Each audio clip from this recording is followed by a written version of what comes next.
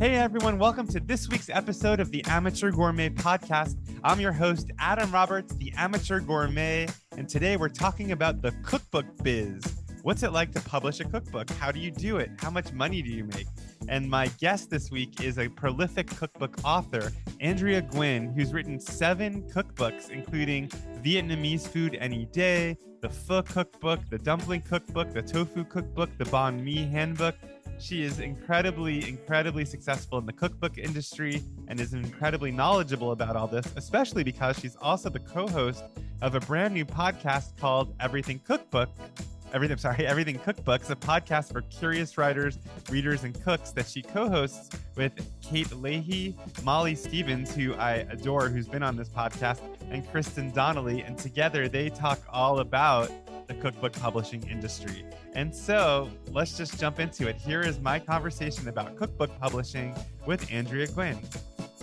All right, Andrea. Well, it's so nice to have you on my podcast. I'm a big fan of your work. Thanks for doing it. Oh, you're very welcome, Adam. I just don't know why it took us so long, right? I don't know, but you just started a podcast of your own with a couple of cookbook authors. Do you want to tell everybody about it? Sure. It's called Everything Cookbooks. And I co-host it with 3 other veteran cookbook authors, Molly Stevens, who has been doing this for so long that she says she's like, oh, I'm like the OG of the group, you know, and Kate Leahy, as well as Kristen Donnelly. And the 3 of us bring different perspectives and to the conversation, because we, like Molly and I do a lot of cookbook writing on our own. And then Kristen and Kate, they they do a lot of collaborations with other folks like chefs and different organizations and stuff. So, you know, the cookbook world is filled with all kinds of publications, and we just want to like draw geeks and cookbook freaks together. Yeah. Well, I mean, I started listening to it and I really love it because it's so candid, and you're all very honest about the cookbook industry. I mean, one of the things that I think you said, but it's been a while since I listened to it, this episode, I think it was the first episode, talking about how you don't make a lot of money writing cookbooks. And I don't think that's a commonly known thing. I think people think, oh, you got a cookbook deal, you must be rolling in cash. And, you know, that's so not true. And I love that you all talked about that on the podcast. Why don't we talk about money, you know? Yeah. And we don't talk about it enough. And I think that people think, oh, you know, I'm getting a book deal. And even my friends who write novels, you know, who don't produce what are called illustrated books, which is what cookbooks are, because they have pictures in them. And so they're like, oh yeah, you know, I told my husband, you know, if you sell more than 5,000 copies, that's like a good thing. And so why don't those royalty checks roll in? You know, and it's like, there's so many different ways to approach cookbook writing. And I think that our podcast really delivers information for not just people who produce cookbooks, who are involved in the process, but also people who love cookbooks, who want to know more about how it's made. So really kind of like, you know, behind the scenes kind of thing. And then, you know, we're full of angst. So, you know, we release it. I love that. Well, I thought today we would focus on cookbook writing and publishing, because I think there's probably a lot of people listening to this who maybe have aspirations to write a cookbook someday or curious about it. And so I was looking at your Amazon page and your website, and I was trying to figure out how many books you've written, and it seems like you've written 7. Well, I've written 6 cookbooks on my own, and then I worked on a collaboration for something called Unforgettable, which was a crowd-funded biography cookbook about Paula Wolfert. And so I've done mostly traditional publishing, but I've also done like this kind of, you know, off-roading, weird kind of self-publishing deal. And so, you know, I've learned so much during my career. And I was just thinking before I talked to you, Adam, I'm like, oh my God, I've like done this for nearly 20 years. Wow. I mean, I Yeah. started my food blog in 2004, so it's almost 20 years for me too. So, I mean, it goes by so quickly. But it's so funny also, I mean, this is a departure from our main conversation, but how much things have changed in terms of how we promote ourselves now, because I think I was just telling you, I have a book coming out in October, and the PR team was really interested in me getting on TikTok. That was like the new thing. They're like, well, TikTok is where somebody, and I was so reluctant. And then very recently I was like, I just got to do it. And now I'm starting to enjoy it. But it's just fascinating how the technologies change and the channels of promoting yourself change too. But to go back to you, I guess I'm curious, like the very first book, can you tell us about that experience of writing and selling it? Sure. Sure. So, everybody who wants to write a cookbook, it's like making a first record. You're Mm-hmm. just like, I've got this in me, and I was no overnight success. So, my first book was Into the Vietnamese Kitchen, and it released in 2006. Mm-hmm. And I had been wanting to write a Vietnamese cookbook that reflected the experience of Vietnamese refugees and immigrants to this country, the Mm-hmm. Vietnamese American experience. You know, we're in 2022 right now. And so that's kind of like people go, well, yeah, of course, the hyphenated experience matters. But back then, when I was shopping the idea around in the mid to late 90s, many years before the book was actually published, people were like, it's a nice idea, but you need to be on television. Mm-hmm. And without something on TV, you're not recognized, no one's going to buy the book. Great idea, can't sell it. And it was really disheartening because I had been reading cookbooks since I was like 10 years old. Mm-hmm. And, I went to the library and I read a lot of Western cookbooks. And I had a copy of Irene Kuo's The Keys to Chinese Cooking. And I was like, man, here is a Chinese woman. I didn't even know what, Asian Pacific American, I didn't know any of that stuff. I was just like a kid. And I was Mm-hmm. like, here is someone who is Asian writing about Asian cooking in this really wonderful, dynamic manner. Her editor was Judith Jones. Mm-hmm. And I didn't know who Judith Jones was. I just knew it was a good cookbook. And I thought, I want to write a Mm-hmm. cookbook. Right. And the Vietnamese cookbooks that were out there painted Vietnam as like this remote, exotic thing. And Mm-hmm. they didn't talk about people coming here with just nothing Mm-hmm. but memories and creating the flavors that they wanted. And that was my experience with Vietnamese cooking. Mm-hmm. I'm going to tell you, Adam, even though people think I'm like the expert in America about Vietnamese food, I half the time think that I know nothing. Right. Well, that's a certain kind of modesty I think that's required to actually be an expert, because it's sort of like if you profess to be an expert, you probably are posturing a little bit anyway. So I feel like that's good that because it means you're constantly learning and growing. Right. Yeah, Yeah. but at the same time, I was going to ask you, when you were shopping this book around, had there been a lot of Vietnamese cookbooks before that? There were a handful. And so, when you put together a book idea, you have to do what are called comps. So you need to look up like other titles that are Right. existing. And then so that to show like, hey, yeah, I know what's out there. Mm-hmm. And I know how my book's going to be different. And there were books. And there was one book that was Nicole Routhier's The Food of Vietnam, that was a full color publication.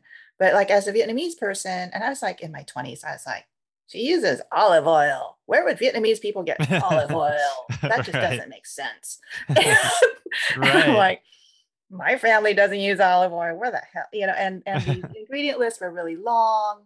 And it really made Vietnamese food seem so remote and exotic. Mm-hmm. And as refugees, immigrants to the United States, my family ate all kinds of foods. My Mm-hmm. mother cooked from Julia Child's cookbooks Mm-hmm. and felt so familiar with Julia Child that she referred to Julia Child as Julie. And and I mean, it was just, so I wanted to make Vietnamese food as common or as familiar to people as these other cuisines that I had read about. Mm-hmm. Italian cuisine, Mexican food. I had this cookbook called The Whole World Cookbook that I picked up through one of the Book of the Month deals. And I was like, I looked at that and it was like this totally global perspective on food. And I'm like, well, I want Vietnamese food to be part of that. Mm-hmm. And no one was doing it. And I thought, well, why can't I? It's just that I didn't know how to get there. You're from New York. Mm-hmm. And so you're familiar with publishing and what, you got to be in New York to be in publishing. Oh yeah, I've learned that by moving away from New York. It took a while to get back into it. So totally, 100%, that's true. Yeah. And for me, I did not know that. I was like, here I am in California. My family landed here in 1975 in a refugee resettlement camp, and we just stayed there in Southern Mm-hmm. California. And writing cookbooks for me meant that, I could just, uh, I could figure it out somehow. I didn't know what to do. And I knew enough people in the entertainment business in LA who were like trying to steer me, but, it's just so far away from Mm-hmm. food publishing. At the same time, I was going to the used bookstores and also the library to check out cookbooks. And in the 1990s, it was like turn back to the clock to the 80s and 90s.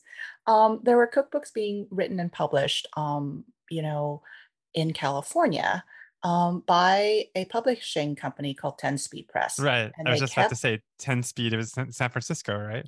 they were in Berkeley, and I Berkeley, right? and Chronicle Books too, and they were like releasing these Asian cookbooks and very interesting books. Like 10 Speed produced the Moosewood Cookbook. Mm-hmm. Excuse me. So I was like, hey, 10 Speed Press, okay, I know about them, and I Chronicle Books, and I sent my proposal to Chronicle Books, and it was returned, and I was like, all right, I get the message. And had you written at all for like newspapers or anything before this? I mean, were you going straight into trying to write a cookbook without having published, recipes elsewhere? I had never published a recipe elsewhere. Okay. I had written, believe it or not, restaurant reviews for Okay. an LA-based Korean American publication that was a freebie. Okay. And I'd done that. That was my extent. Jonathan Gold was, was a person that I grew up with and Mm-hmm. also into my young adulthood. When he was still relatively young, I read his work like every week, like everybody else did in Los Angeles. Mm-hmm. And so I was like, okay, I can like, try to like provide a little bit of different perspective, Mm-hmm. from an Asian American perspective.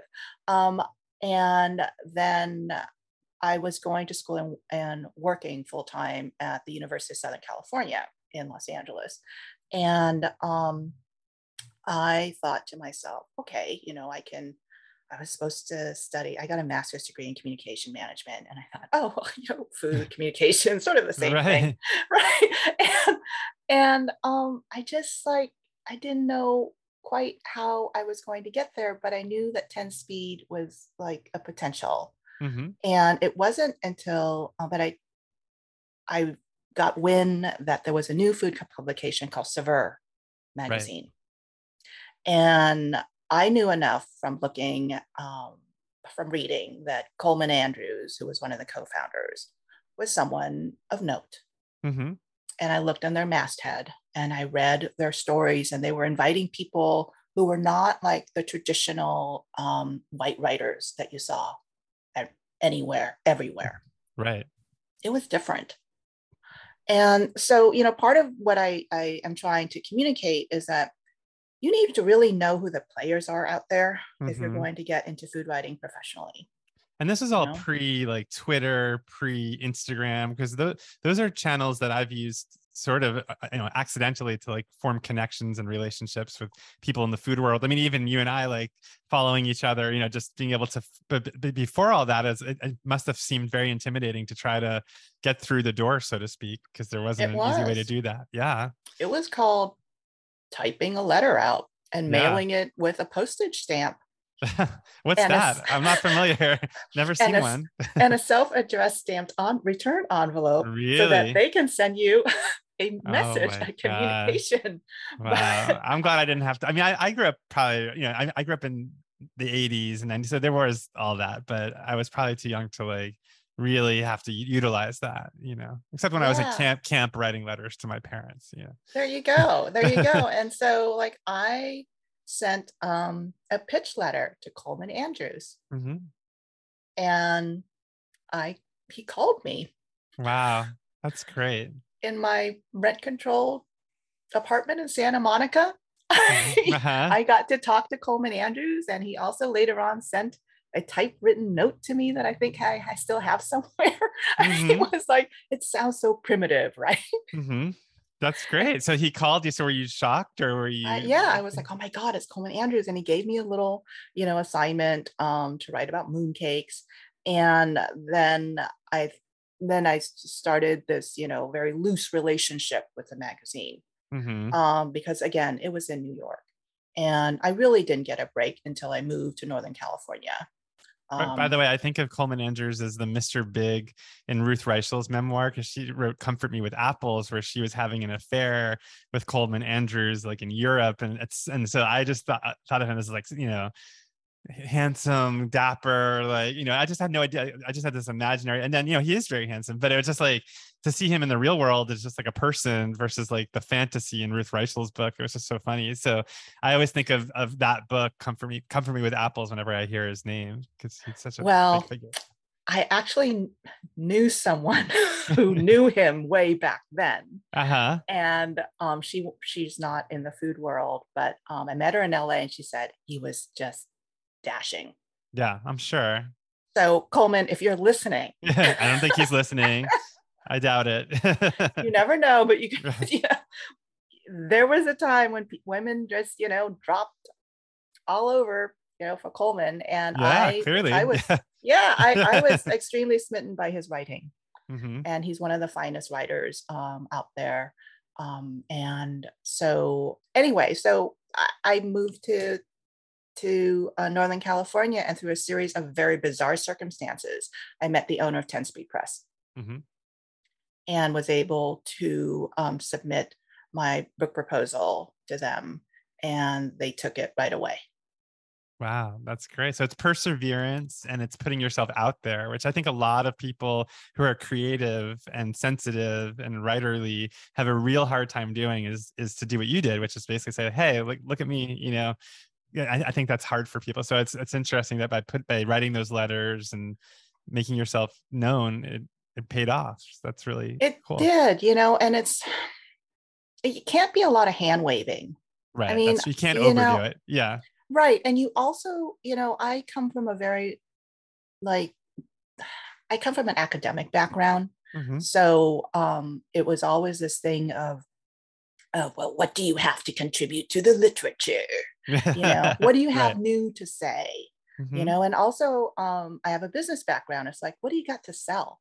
Right. So I've always taken a look at the writing and publishing from a financial perspective. Mm. No, this is an investment they're making in you.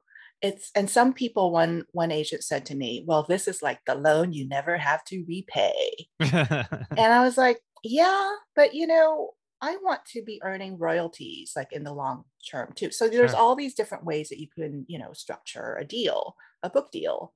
It's always like money now or money later. Do you want a ton of money up front, or are Hmm. you like betting that your book's going to sell through your advance and then you're going to earn royalties later on? And there Hmm. are different ways to structure that depending on what your financial goals are.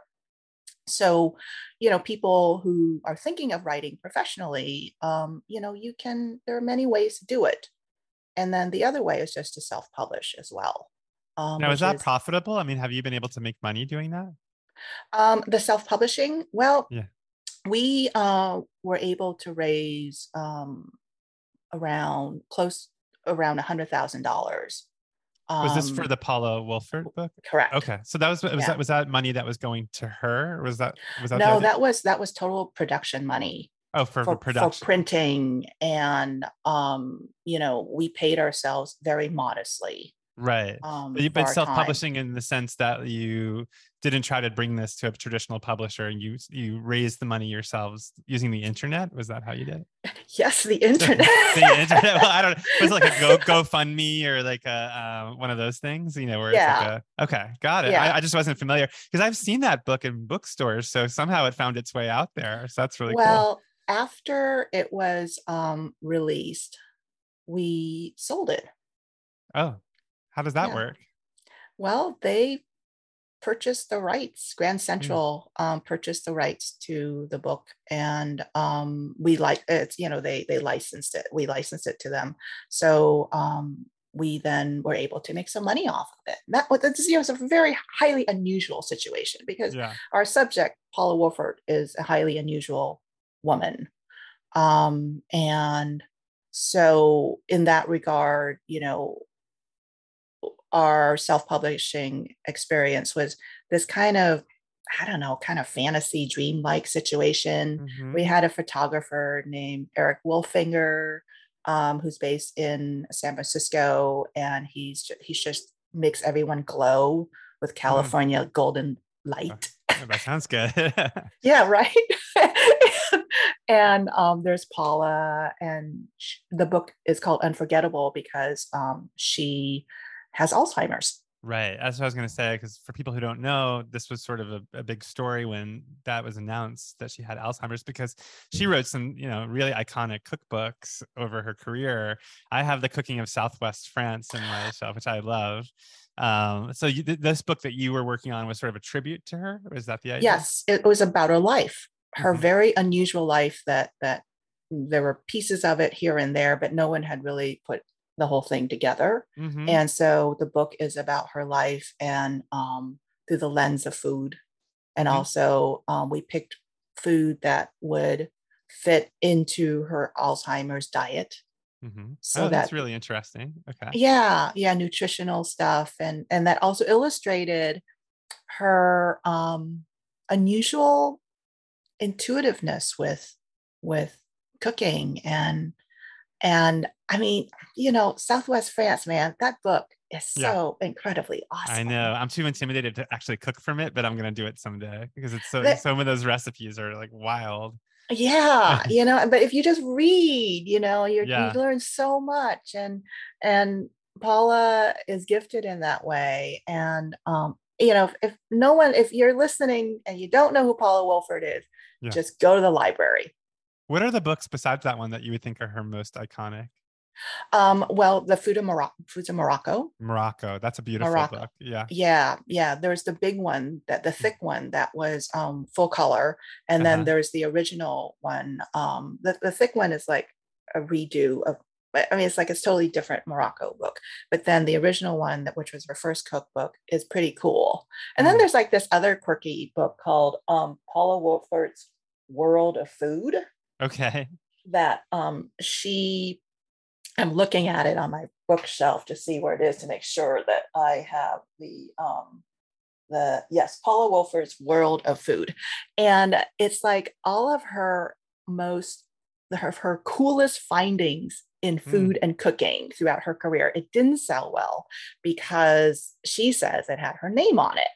And she goes, if there's something on my name on it, it's just not gonna sell well. She has like Mm. this That's this funny. voice.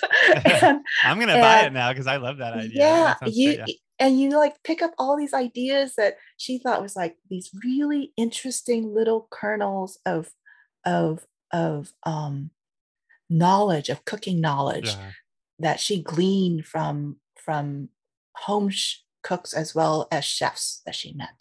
I'm going to maybe open a can of worms here, and maybe this is going to take us way off track. But I was just reading a lot of articles about Diana Kennedy's legacy, and this idea that, a lot of people are arguing that while her life was these books that she made were really important, that there's the question of whether a white woman in Mexico should be writing these books about Mexican cuisine. And when you were talking about Paula Wolford in Morocco, I mean, it immediately made me think of that. And so is this something you talk about on your podcast at all?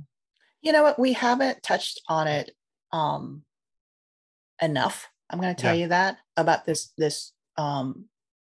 idea of cultural appropriation. Right. And And when Paula and Diana came up, there were really few players out there. If you Mm-hmm. look at it, so it's, you have to contextualize it.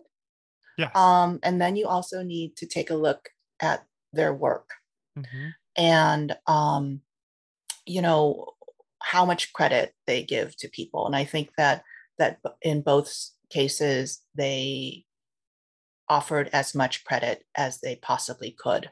Mm-hmm.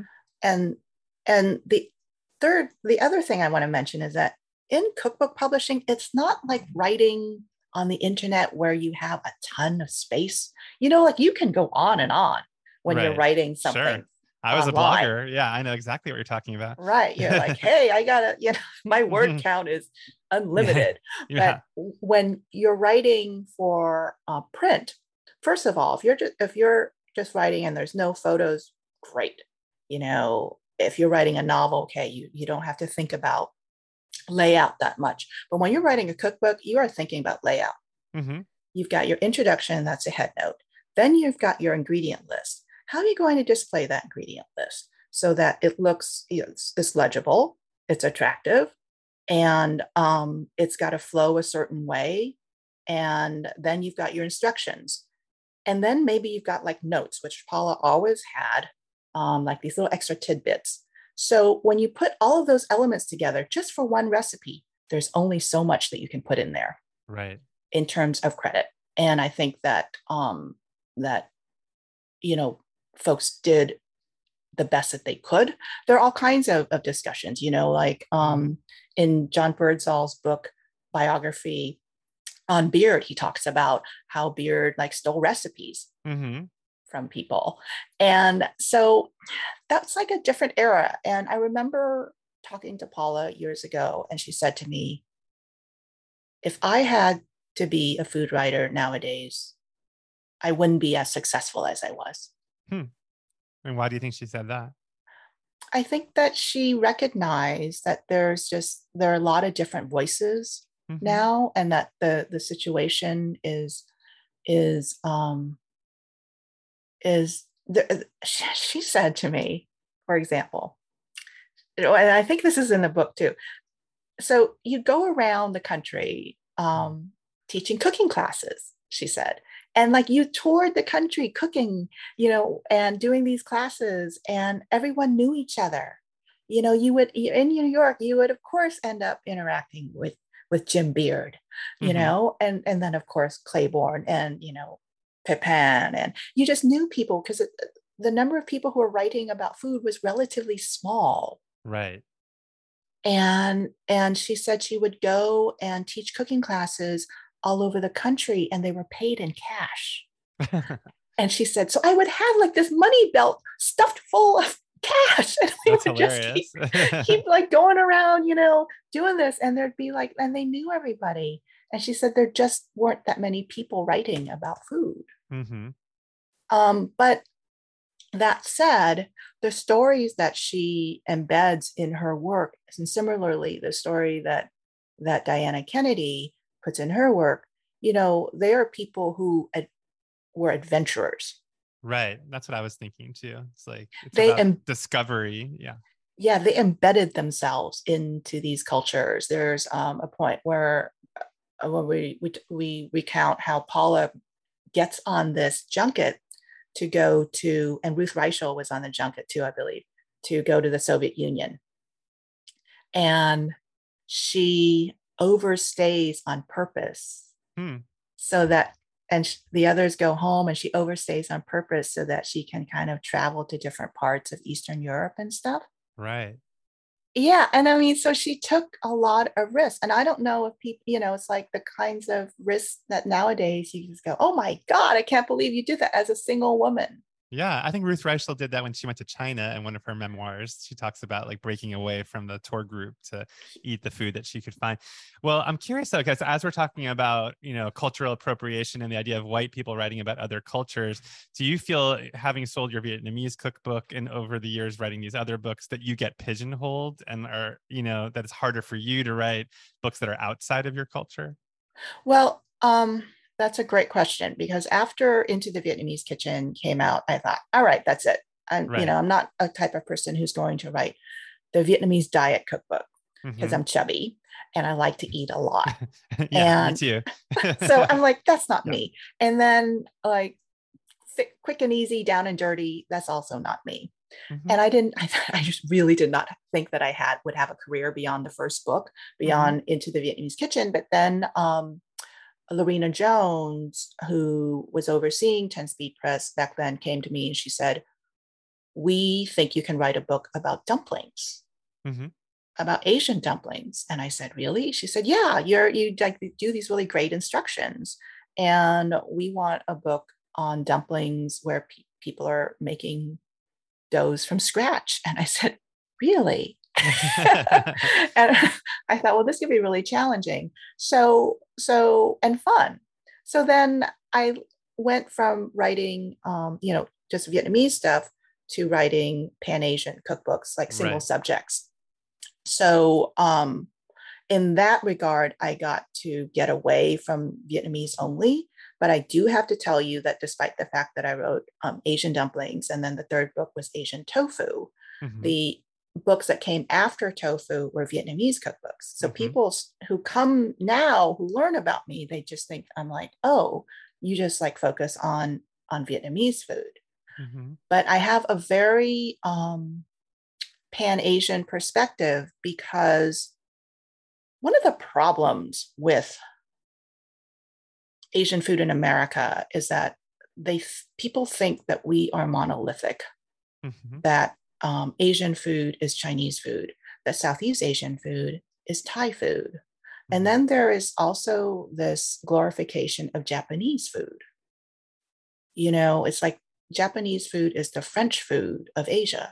Mm-hmm. And anything in Japanese will always sound better than it is in any other language, like That's French, funny. Yeah, that's Yeah, funny to right? think about those prejudices about different Asian cuisines. I never really thought about it that way, but there's some truth to that. Yeah. Yeah. And then even ourselves as Vietnamese people, there's this thing of like, oh, white people or Westerners or outsiders, depending on what term you use, will never quite understand our food because nước mắm fish sauce is stinky. Mm-hmm. And I was like, if you are not proud of your own ingredients, then how can you represent it? Right. And I felt like I didn't want a white person presenting Vietnamese food. Right. So you Because you didn't feel pigeonholed necessarily as much as you really genuinely wanted to celebrate and hold up Vietnamese food for an yes, and audience. Yeah. exactly. And the other thing about Vietnamese food is that it is so connected with the rest of Asia Mm-hmm. because there are elements. Vietnam is technically an East Asian country. If you like talk about things anthropologically, it's like one of the 4 countries in Asia that regularly uses chopsticks as the main eating utensil. Okay, so that's Okay. what, like when I say to people, East Asia includes China, Japan, Korea, and Vietnam because they are more or less, unified by chopsticks, and also this idea that a lot of their culture is connected to China. Mm-hmm. And then Southeast Asia is right next door. Vietnam's part of Southeast Asia too, geographically. But South Asia is connected to Vietnam because there was so much trade between South Asia and Southern Vietnam. There's an Indian community in Saigon. Mm-hmm. And our curries are not like Thai curries. They're based upon spice blends that are like Madras style curry blends. I mean, it's Mm-hmm. like this really, and then the French were there, and the Portuguese were there, and the Americans were there. So I felt like, okay, Vietnam is a great way for me to discuss Asia and Right. what it is.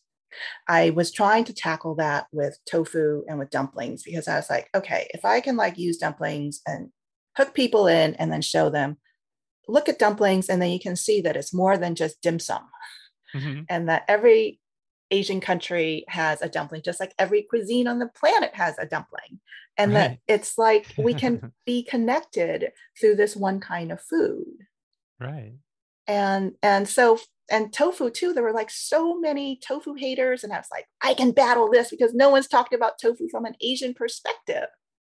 Right. I guess I'm asking though, like if you wanted to pitch like a Molly Stevens book, like all about roasting or something where it's like like a technique that has nothing to do with Vietnamese food or Asian food, do you think it would be harder for you to sell that book because you get pigeonholed as a Vietnamese cookbook author? Or do you feel like that Well, doesn't affect you as much?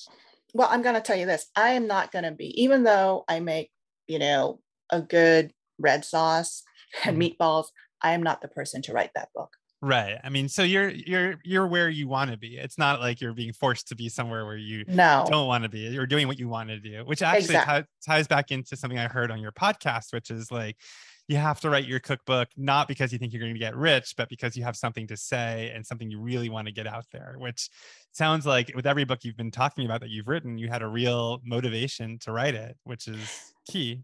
Yeah, because, you're a cookbook comes into someone's home. And for me, a cookbook should be able to tell some kind of arc of a story, Mhm. some kind of idea that, because otherwise I need motivation.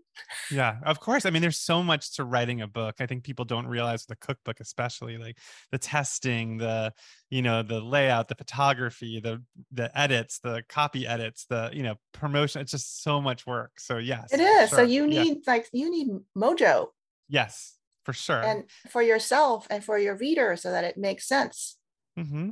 And it's And and so you don't get rich doing it. So you gotta just do it for some other reason. Yeah. exactly. My husband's like, honey, you didn't do this to get rich. All right. But you Oh have a yeah. good time. And so you're very lucky to do work that you love. My husband is literally saying that to me right now because I mean this one I just wrote, it's like I don't even want to say, but and I probably shouldn't say, but in terms of how much money I got paid previously to write a cookbook and then how I'm getting paid now, it's much less now. And I don't know if that's because the culture has shifted or because I was co-writing it with other people, but it's just like it's almost unlivable. Like if I didn't have a partner who also made money, I couldn't live off this. I couldn't just be a food writer. So No, no, yeah. you need someone with benefits and Yeah. with a Yeah. retirement plan. Yeah. And also because they get they get free food all the time. So you are like, a live-in chef. So that's good. Yeah, no, but I do have to, going back to your question of getting pigeonholed. I Oh had yeah. a friend Sorry. who a long time said you should just like stay. He basically said, stay in your lane. It's Yeah. sometimes nice to focus on something and be the expert. Hmm. But nowadays, when let's say I am asked to write for Food and Wine magazine, they're not asking me to write strictly about Vietnamese food. Hmm. And they're asking me to write on subjects that allow me to express my interests in culture and Hmm. connections I and love that. humanity. And that's where I want to be in terms of a writer and what I want to be known for. Hmm. It's just Vietnamese food is an avenue to get there. And I think that for me makes for a meaningful career. Otherwise, if it's just money, I would have stuck to being a banker, which is what I studied Oh in yeah, I went college. to law school, so I know exactly what you're talking about. But it's funny, we haven't even really gotten into Vietnamese food, which I know because we were talking about cookbooks. But just for while I have you, I'd be remiss not to ask you just to talk a little bit about, what are the misconceptions people have about Vietnamese food versus what you love about it and how people think about it. Um, People have often come to me and said, I love Vietnamese food. And I was like, great, tell me what you love about it. And they go, it's not Thai food. And I said, great, it's not Thai food. And then they go, it's so fresh.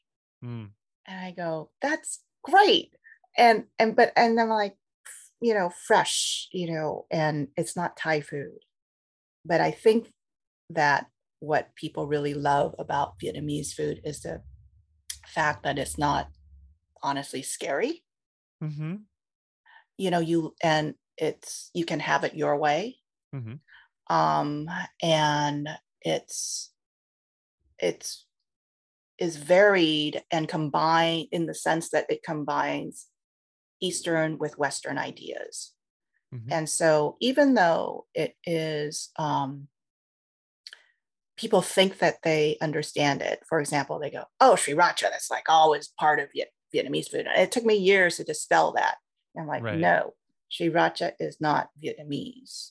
They're like, what? And I go, but then I have to explain, the whole history of the Rooster brand of Sriracha being like developed and sold by a Chinese Vietnamese man who was in Chinatown in Los Angeles, and he actually made chili sauces in Vietnam. But here he is, he made like these three kinds of chili sauces for Southeast Asia, and happens to just really land on a good one that he like smartly places at all the Vietnamese restaurants that he knows. So I didn't know any of that. That's interesting. I had no idea. yeah. And so like when you go to a Vietnamese restaurant, you'll see the Sriracha bottle, but then you'll also see this chili garlic sauce. Mm-hmm. The chili garlic sauce, and then there's a sambal oelek. So if you go to the supermarket, the Sriracha is, a Thai, it has Thai origins. And then he's got the chili garlic sauce in Vietnamese. And because the labeling is so darn confusing, because is Chinese, English, Vietnamese on there. In Vietnamese, it says tương ớt tỏi Việt Nam. Tương ớt tỏi means fermented chili garlic sauce. Vietnam is, so it says Vietnamese chili garlic sauce on the plastic jar of chili garlic sauce. So that is meant for Vietnamese people. Mm-hmm. But the Sriracha took off because you can just squirt it like ketchup. Right, sure. Right? Yeah, I mean, everybody has it now in their refrigerator. So. Exactly. And then the sambal oelek is really like an Indonesian, Malaysian kind of thing. And it has a different flavor. So he smartly had cornered the Southeast Asian market for chili sauces. But what most Vietnamese people use is the chili garlic sauce. Now, nowadays, like there is like more chili sauces that look like Sriracha. But even when you go to Vietnam, it tastes different. And the brands that are coming out of Vietnam have a much like sweeter, less fiery quality than the Sriracha chili sauce. So, for years I was like, Sriracha is not Vietnamese. Mm-hmm. And then the other thing that I battle is like, when you eat pho, don't squirt the chili sauce or the hoisin sauce directly into the bowl, because you're just going to like ruin the broth. Okay. And the other thing, Adam, you shouldn't ask me these questions. I love it. No, this is great. This is good to know. And then I cannot stand the photos of pho where there is a spent wedge of lime in the bowl. I don't understand that. Okay. It's a bowl of soup. It is not a cocktail. So what do you do? Do you just drink it? So do you add the condiments to it, or like those? Well, so pho, you typically you would put I make a little yin yang pattern in a small dipping sauce. So you sit down at a pho restaurant and you see those little small dipping sauce, those plastic things on that sleeve. Take one of those out, make a little yin yang pattern of hoisin sauce and Sriracha. And then you dip your toppings in there, and then you put it in your mouth, and then you eat as you eat, because that way it's not going to like totally take over your pho broth, which when it's good, it's like very nuanced and balanced. Mm-hmm. Right. But like, I remember like going to eat pho with a very good friend of mine. Like, she's like this brilliant scientist, and she just picked up the Sriracha, before ever tasting the pho. But the thing was with the lime, if the pho broth is too sweet, or it just needs to brighten, just a little squeeze of lime juice is great. But then like Vietnamese people, we don't like leave the lime in the bowl, because this is good to know. I mean, I haven't had pho in a while, but now I'll be very self-conscious when I do. Well, think about it, Adam. I mean, there's all of the bitterness in the oils on the skin. Right. Yeah. I think like, and then like, are you going to chew on that as you're like shoveling your way through to the bottom of the bowl, And so when I see these photos and that darn wedge is in there, I'm like, take it out.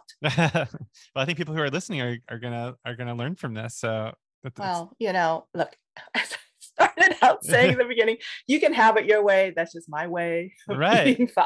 Well, I was going to ask you, I forgot to ask about, because you talked about coming to America as a refugee was this in the 70s that you came? Yes. And so, and you came with your parents, and did you because I was just thinking about eating Vietnamese food growing up, but were you also eating American food when you got here? And what did you think of it? And as you grew up, like, were you fond of American food too? And how did that play into the cookbook author that you became? I loved, we loved discovering different flavors and different cuisines. My parents were very curious about culture. So when we came here, we looked around and was like, oh my God, look at all this affordable butter and sugar and white flour. I mean, now, like when I'm talking, I'm like, oh my God, that's causing, obesity and diabetes in this country. Right. But back then in 1975, what did we know? And we were like, America, we love you. And there were these very nice women in our Southern California town called San Clemente, which is on the coast. And the people knew that Vietnamese refugees were settling in town because Camp Pendleton, one of the first refugee resettlement places in America, was like just right south of San Clemente. So there are some Vietnamese families being sponsored into the San Clemente community. And we obviously look different, right? This is 1975. And my mom started a tailoring business out of the apartment that we rented. And so people would bring us things to like show us this is what America is. So they would bring us like their copies of Women's Day, Better Homes and Gardens, all these like women's magazines, so that we could like see what America was all about. So we learned about brownings and spaghetti and 7-layer bars. And my mom brought this little orange notebook from Vietnam with her, and it contained her recipes that she found to be that things that she needed to have written down. And it was half full. So as I page through it now, it's like, we have like Vietnamese dishes in half of the book, and it's written in beautiful penmanship, in Vietnam. And then we have like, pineapple Jello salad and brownies and shortbread and 7-layer bars, in the other half of the book, and other American things. So even if like we made spaghetti, my mother would always say, I need my rice. Oh yeah, I think I saw that in your book. There's a side of rice with spaghetti. Yeah. She's really... like, I need to have my Vietnamese-ness. And in terms of your own relationship to the Vietnamese culture that you came from as you were growing up in America, were you ashamed of it at all ever? Or like in terms of like, bringing food to school? I mean, I've heard this before from people from other cultures that they'd be embarrassed if they, brought their food to school and somebody said it was smelly or something, but was it something that you ever had to grapple with, or was it pretty much not a big deal? It was strange to the extent of so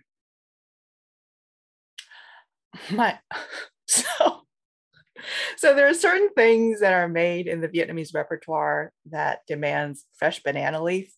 Okay. And my parents bought their first home partly because there was this banana tree.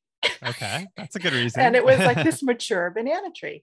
And my parents were like, oh, we feel right at home. Because my mom, a few years ago, she said to me, in Vietnam, everybody has to like have like a banana tree nearby because you use the leaves all the time for wrapping foods, for lining steamer trays and stuff.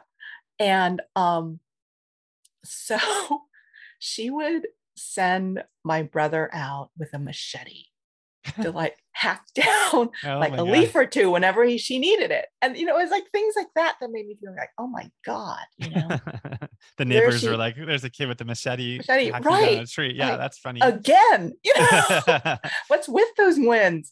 Or she did strange things like there is this method for faking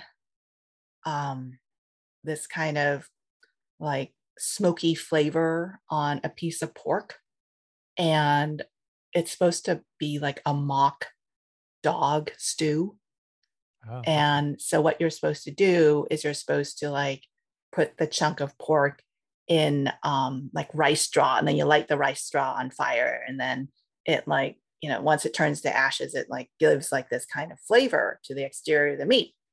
Well, my mom didn't have the rice straw.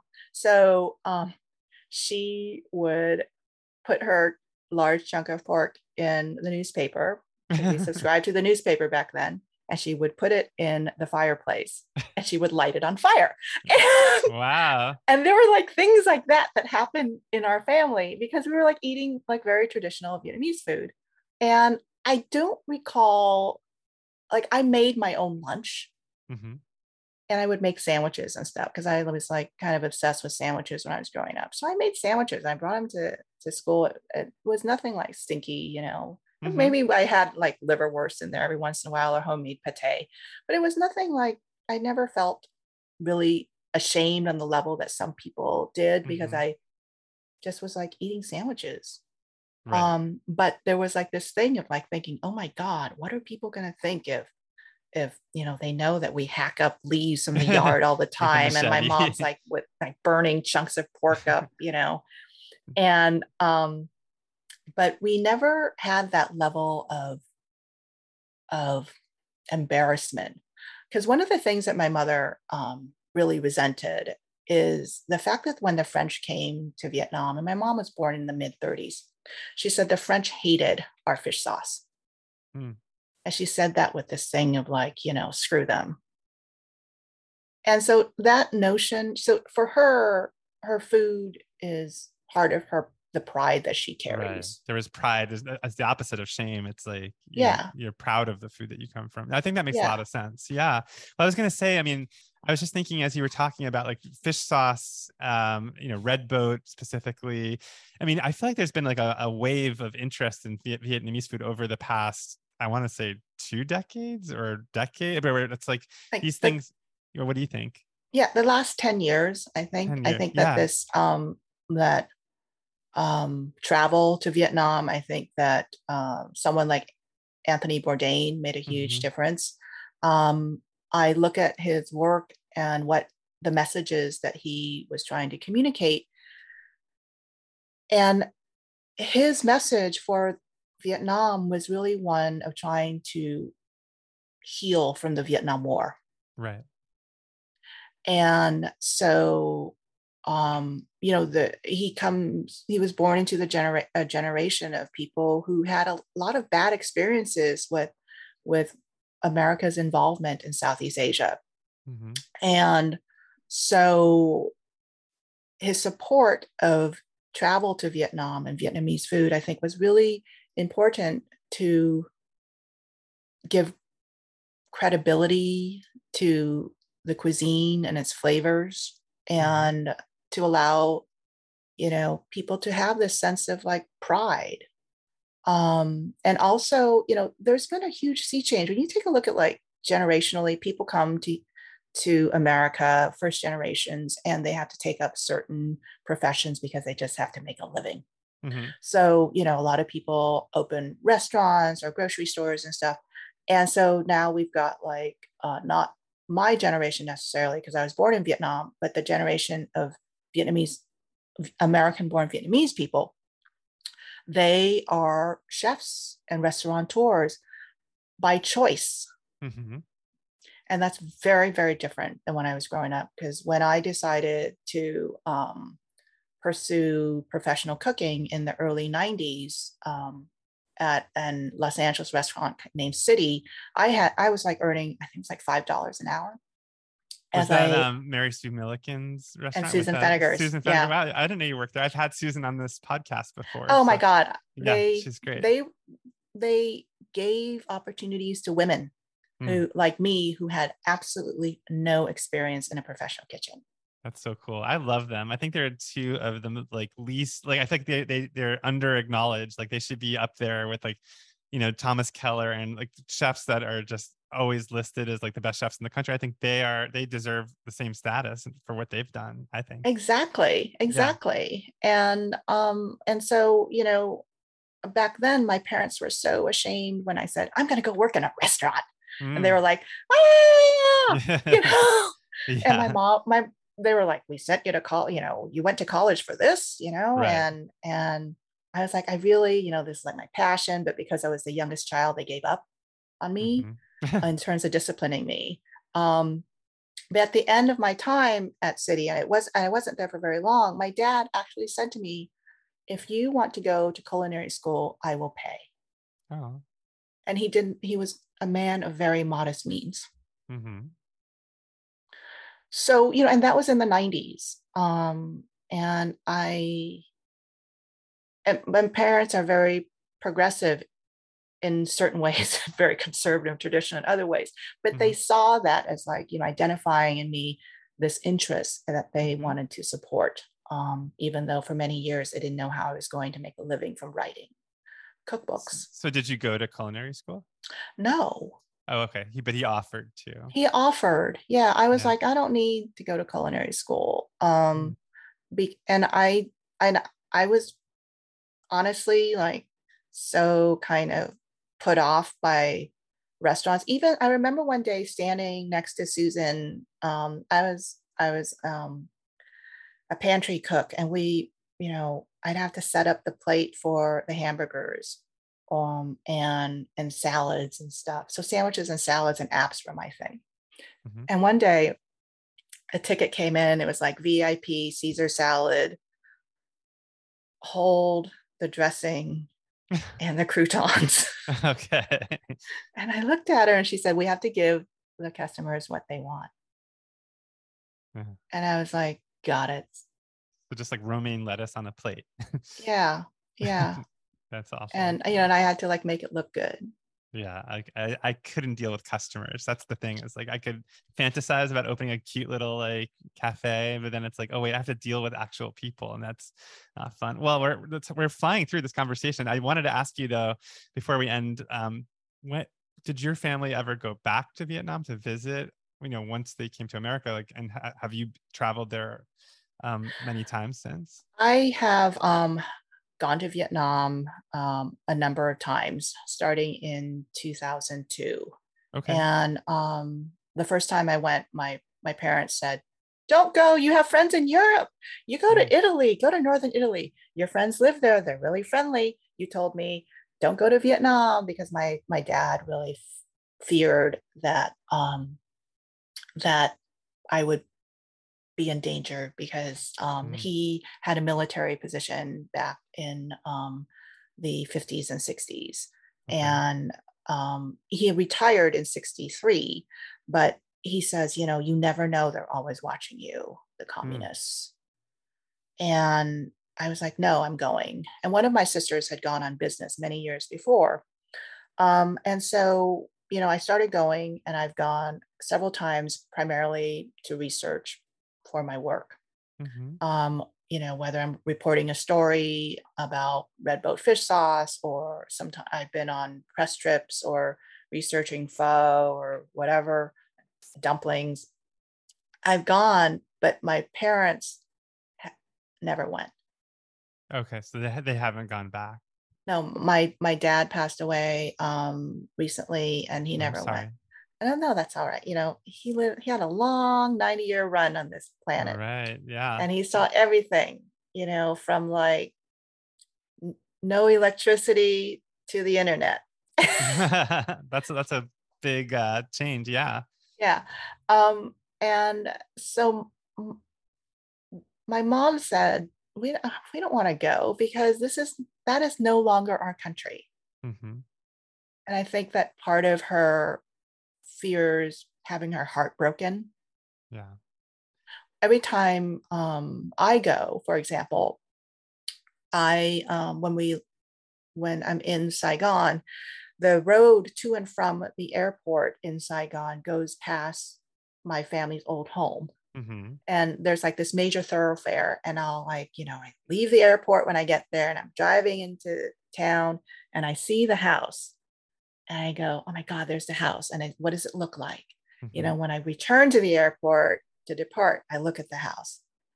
And one time, my sisters and I wrote a story for Saveur magazine about returning to Vietnam with my sisters, and we went and we looked at the home, and it was turned into like this Montessori or kindergarten.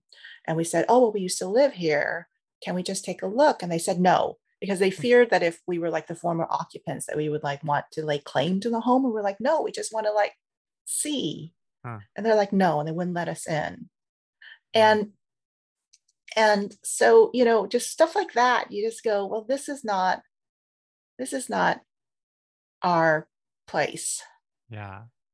So for me, you know, I I'm a person has who has very strange roots. Mm-hmm.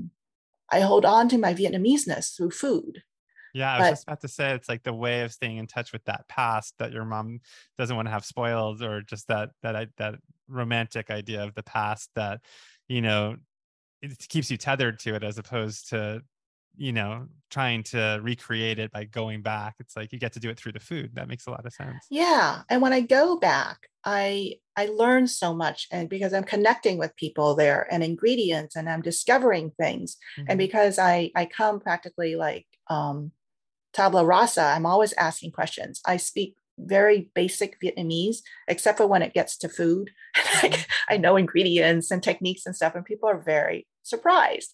Um, but that's my entree. Mm-hmm. And I think that whatever heritage you are, whether you're still living in your native country or not, food is just a great way to connect very deeply Mm-hmm. with your identity. Is there a specific dish that is the one for you that is the most nostalgic, or the one that brings you the most back to your childhood or your family?